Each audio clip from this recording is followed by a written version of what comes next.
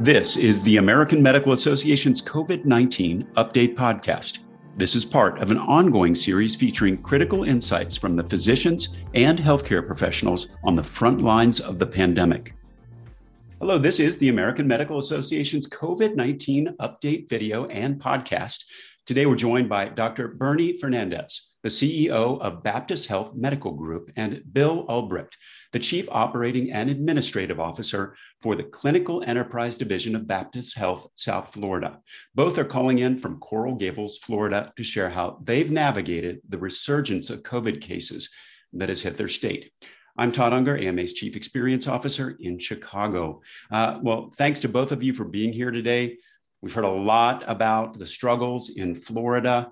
At one point, nearly 20% of all new cases in the US were occurring in Florida. And though it's not as bad as it was in mid-August when you were reaching record highs of nearly 20,000 daily cases, Florida's still had among the highest number of COVID cases, hospitalizations, and deaths in the US for quite a while. Let's start, Dr. Fernandez, by talking about what it's like in your hospitals right now. Well, Todd, thank you, first of all, for having us. And on behalf of all the healthcare workers and frontline heroes, let me thank you for the opportunity to speak on behalf of the great work that they have done. I can tell you that we are beginning to breathe a little bit easier now that we're seeing the decline in the cases. But as you mentioned very clearly, it was really challenging at the peak of this in late July and early August. We had just about under 1,000 cases and young people coming in. It was really stressful. The system was being stressed, particularly at a time with also staffing is under critical shortage. So we survived it because the team came together, and we're so proud of the great work that they've done. Well, it's good to hear that some positive news coming out of Florida, and that we've hopefully reached the peak and are seeing a decline in cases in the coming weeks. Do you expect Florida to continue that trajectory, Bill? It's interesting watching the this past surge leading out of the springtime. We didn't expect it to be as big as the surge that came forward. So I'd love to say we are on the right track. It's going the right directions. Projections are looking good. But there's always in the back of your mind that we didn't think July and August were going to be quite as steep as what we did face at that point in time. Dr. Fernandez, how has this surge that you're kind of in right now differed from what you've seen previously? I think this surge was basically what I would refer to as the Delta surge. You've heard some use that this was also the surge of the unvaccinated, and I don't want to just single the vaccinated out, the unvaccinated out in any way or fashion. But we did see a significant change clinically in the number of patients that we were experiencing from what we called the original variants to the Delta variant. We had many more sicker young people that we did not experience in the early phases of the pandemic that were coming in. We had expirations that were also of younger people. The youngest one, I believe, may have been around 23, with no underlying medical conditions or anything like that. And a great commonality of many of the cases and many of the expirations was the fact that they were not vaccinated. One observation that we also made is the number of pregnant moms that were getting in trouble with the Delta variant. So those in general, three very different populations of patients that we did not experience early on in the pandemic that now were clearly different. Has it made a difference? We're seeing a lot of strong messaging coming out of the CDC for pregnant individuals. Is that helping? We are partnering, in fact, with the AMA. There was an email this morning, again, for the CDC calling for pregnant and moms who want to get pregnant or breastfeeding, that it's safe to get vaccinated. So we are continuing to amplify that message that the AMA and the CDC continue to also broadcast amongst our population. Those statistics are startling. So thank you for helping us spread the word. Though we have seen a lot of shortages throughout this pandemic. I mean, go back a year and a half ago, it was so much about PPE, then shortages in terms of ICU beds, ventilators, and staff to intubate patients. How did you prepare for this latest surge? And were you able to incorporate learnings from previously into how to better respond? Your resource allocation and utilization is so important day to day as we move forward. Even on this last surge, it was the supply of available oxygen. And you would think something as simple as that, which we never faced, but with the treatments of the high flow oxygenation of these patients, we were running into issues where, for transportation reasons, we couldn't get oxygen. That we never ran out, but we did get to critical levels that we were very concerned about. So we had to learn, what can we do to conserve oxygenation within all of our facilities, and truly making the respiratory therapists the czars over the appropriate use of oxygen. You didn't just put everybody on oxygen anymore. You didn't keep it running at 2 liters for whatever reason. So I think that was one of the big pieces. But I do think we learned early on, and we were fortunate in our organization that our board, our leadership team said, let's build up a stockpile so that when we see these other surges or other things taking place, we're able to have those supplies to meet the needs of our caregivers. Because the last thing we want to do is we want to keep our patients safe, but we want to keep our providers safe as well to deliver that incredible care. And we actually had a very low COVID positive rate of our employees taking care of patients. So that was a lot of great work by Dr. Fernandez and his team in Occ Health to keep people safe. So we built up the stockpiles. We figured out new ways to do gowning, where we went from usable gowns to reusable gowns. We made a big difference we actually found some savings along the way. And the employees and the team members and the providers really liked those gowns better than the disposable gowns. So we've learned from that piece as well. But I think it was, number one, building that stockpile up so that when we did have, and we do have, the next surge or the next event, that we're in better shape than what we would have historically been, more of a just-in-time delivery, because our delivery mechanisms were very, very strong with all our suppliers, that we never really had to keep these large warehouses with equipment, with services. And it goes to from, in the heat of the pandemic, refrigerator truck availability in order to take care of expired patients, to ventilators, to having access to enough dialysis machines, because renal failure was one of the issues faced by these patients. So a lot of learning early on, pre-planning to try to get out in front of it, and then building those resources that we know where that par level is now when we start refilling versus letting it run down to where we used to. Medicine doesn't stand still, and at the AMA, neither do we. AMA members are physicians like you who are shaping the future of medicine. Become a member today and join the movement. Visit ama-assn.org/movingmedicine.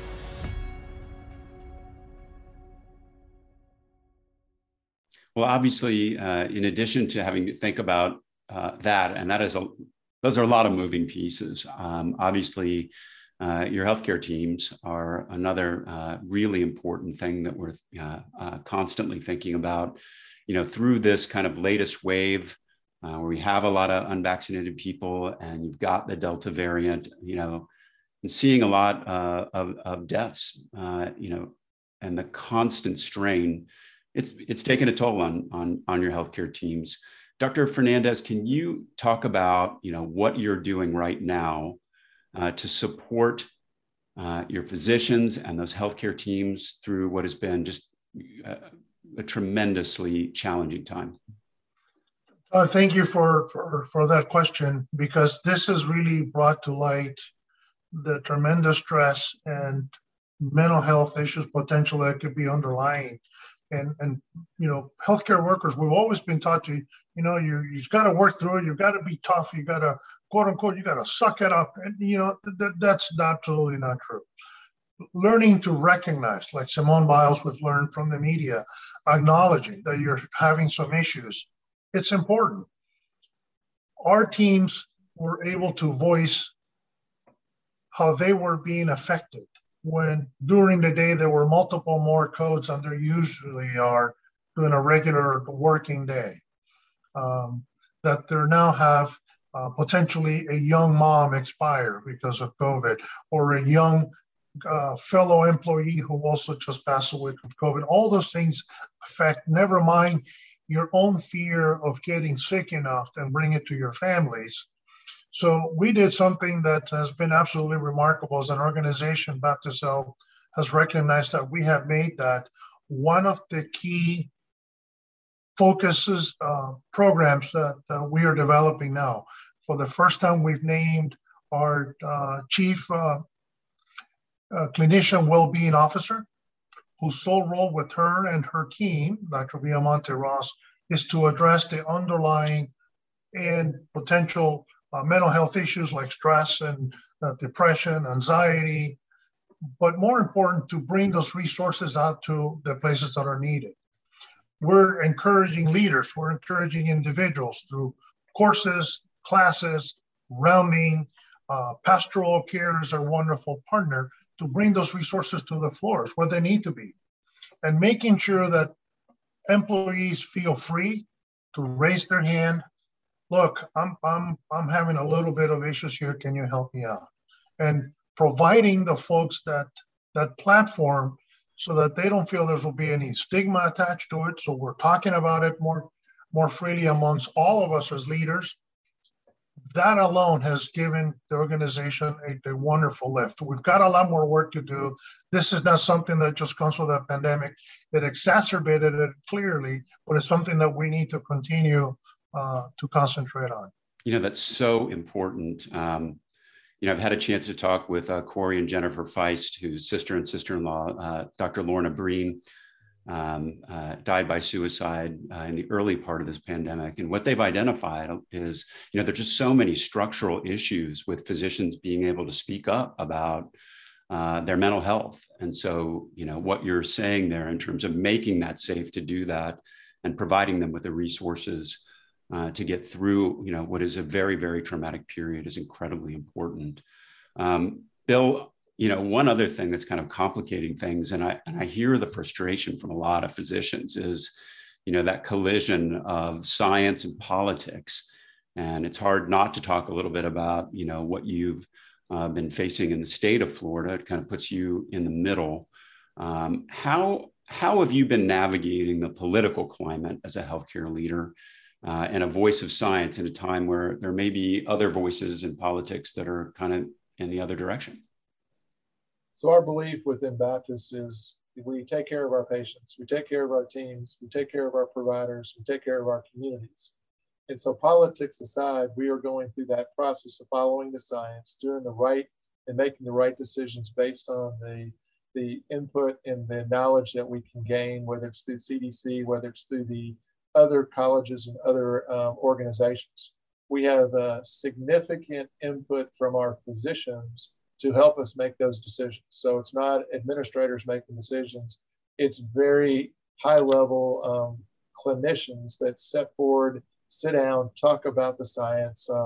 Dr. Mark Hauser is one of our leaders in this regard, and having him address the teams, address the physicians, address the organization, and bringing together the experts to come up to do the right thing based on the science has truly helped us stay out of the politics, stay out of above the fray, because where we end up is where we should be. And that's following the science to take care of our patients, which is truly what we exist for and what our mission and what our organization is all about. You took care of the nation. It's time for the nation to take care of you. The AMA stood by America's physicians and patients during the pandemic, and we're not stopping there. We're fixing prior authorization, leading the charge on Medicare payment reform, supporting telehealth, fighting scope creep, and reducing physician burnout. It's time to rebuild, and the AMA is ready. To learn more about the AMA Recovery Plan for America's Physicians, go to ama-assn.org/time to rebuild. I'm curious, Dr. Fernandez, a big part of why we do this show and what we're doing at the AMA is really about trying to make physicians the loudest voice in the room. How do you make sure that the voices of your physicians are heard, and maybe even the face of, a new Surgeon General in Florida that, is not as supportive, for instance, of vaccine mandates and proven treatments? Well, we as Bill's already alluded to, we concentrate on listening to our own physicians, our own internal experts. We have a lot of debate, and ultimately what we do is we put the patient in the middle. And everything that we do, every decision that we make has to be based on what's best for that patient. And when those patients are under our care, if we believe that wearing a mask or getting vaccinated is the best thing for that patient, and we have seen the science around it, that's what we go for. We have a council of all the different chief medical officers for the hospital under Dr. Hauser's leadership, and we get together. We have pharmacy, we have all the scientists, epidemiologists, all providing the data for open discussion and debate. And out of that group comes what we internally believe is the best approach to deal with the pandemic. Again, our employee safety and our patient safety are paramount to us. And that's really how we let this guide us. Well, I'm curious. I mean, you have a lot to deal with. You've had multiple surges. You've got, dealing with misinformation, politics, all of this. Now that you've kind of gone through what you have, and as we start to look hopefully into the months ahead, how do you take that learning and think about what the next 3-6 months are going to look like? Dr. Fernandez, why don't you start? We have learned a couple of really important lessons. The importance of open communication, no barriers to listening to our employees or our patients, following the data, and the importance of teamwork. When you've got all those factors at play, we will ultimately make the right decisions. We've learned a lot through the years working with emergency preparedness and preparing for hurricanes, but this has been 4 hurricanes in a row. And it has made our teams more resilient, better gelled. We've worked together with other hospitals. Let me not leave them out. This has been something that we can take great pride in. We're talking about all the things that are wrong with the healthcare system, and we can have a lot of debate, et cetera, about that. Locally in South Florida, the camaraderie, the collaboration, exchange of data, information, and what should we do between the different health systems has been absolutely phenomenal, and something that we need to be very proud of. Bill, you've got any other? I think it's been an interesting 18 months. And as we've gone through this process, there's almost a start, stop approach that we've had to take with things. So as we look to the future and we think we're coming down off of one of the pandemics or one of the surges, or as we're going forward, we start working on some things and all of a sudden we slow back down. So it's kind of going to be an interesting, it's kind of like Zoom meetings. I don't think they're ever going to get out of our lexicon, and they're going to be part of what we do, but more appropriately utilized versus, historically it was difficult to pull together a Zoom meeting. Now it's going to be part of what we do. So I think we've learned a lot about how are we going to function in a different environment. We have yet to decide, when do people come back to the offices? How many of those people come back to the offices? What is our workspace going to look like? What is that culture going to be? Can we maintain that level of teamwork, camaraderie, that cultural atmosphere that we feel is so important to do what we do in a different kind of environment? Now, surprisingly, looking back to pre-pandemic, where even internally we didn't necessarily follow a system approach. I think with the pandemic, we have developed the ability to do more of that system approach for the right reason. And the right reason is how we take care of our patients, how we can deliver that care. So no matter where you come within our system, we now share a lot of that activity and a lot of that knowledge and a lot of that expertise that, maybe will be a good thing as we look towards the future. But I think about, new projects, new programs. We were talking about remote patient monitoring today, which we've learned in the pandemic to go and use the Masimo pulse oximetry home monitoring saved us from overrunning our hospitals that were, okay, now we have another level of that. And so I think it's going to be difficult, but I do believe that we're going to be much more nimble in how we approach some of the challenges we'll face in the future. Yeah, and I think that, what you're talking about sounds familiar in terms of just all of those components that add up to, both organizational and personal resilience in the face of what has just been an onslaught of shortages, surges, and natural disasters. So thank you, Bill and Dr. Fernandez, for everything that you've been doing to guide your healthcare teams in Florida and for taking care of patients and keeping the focus on them. That's it for today's COVID-19 update. We'll be back with another segment shortly. In the meantime, for resources on COVID-19, visit ama-assn.org/COVID-19. Make sure to subscribe to AMA's podcasts at ama-assn.org/podcasts. Thank you.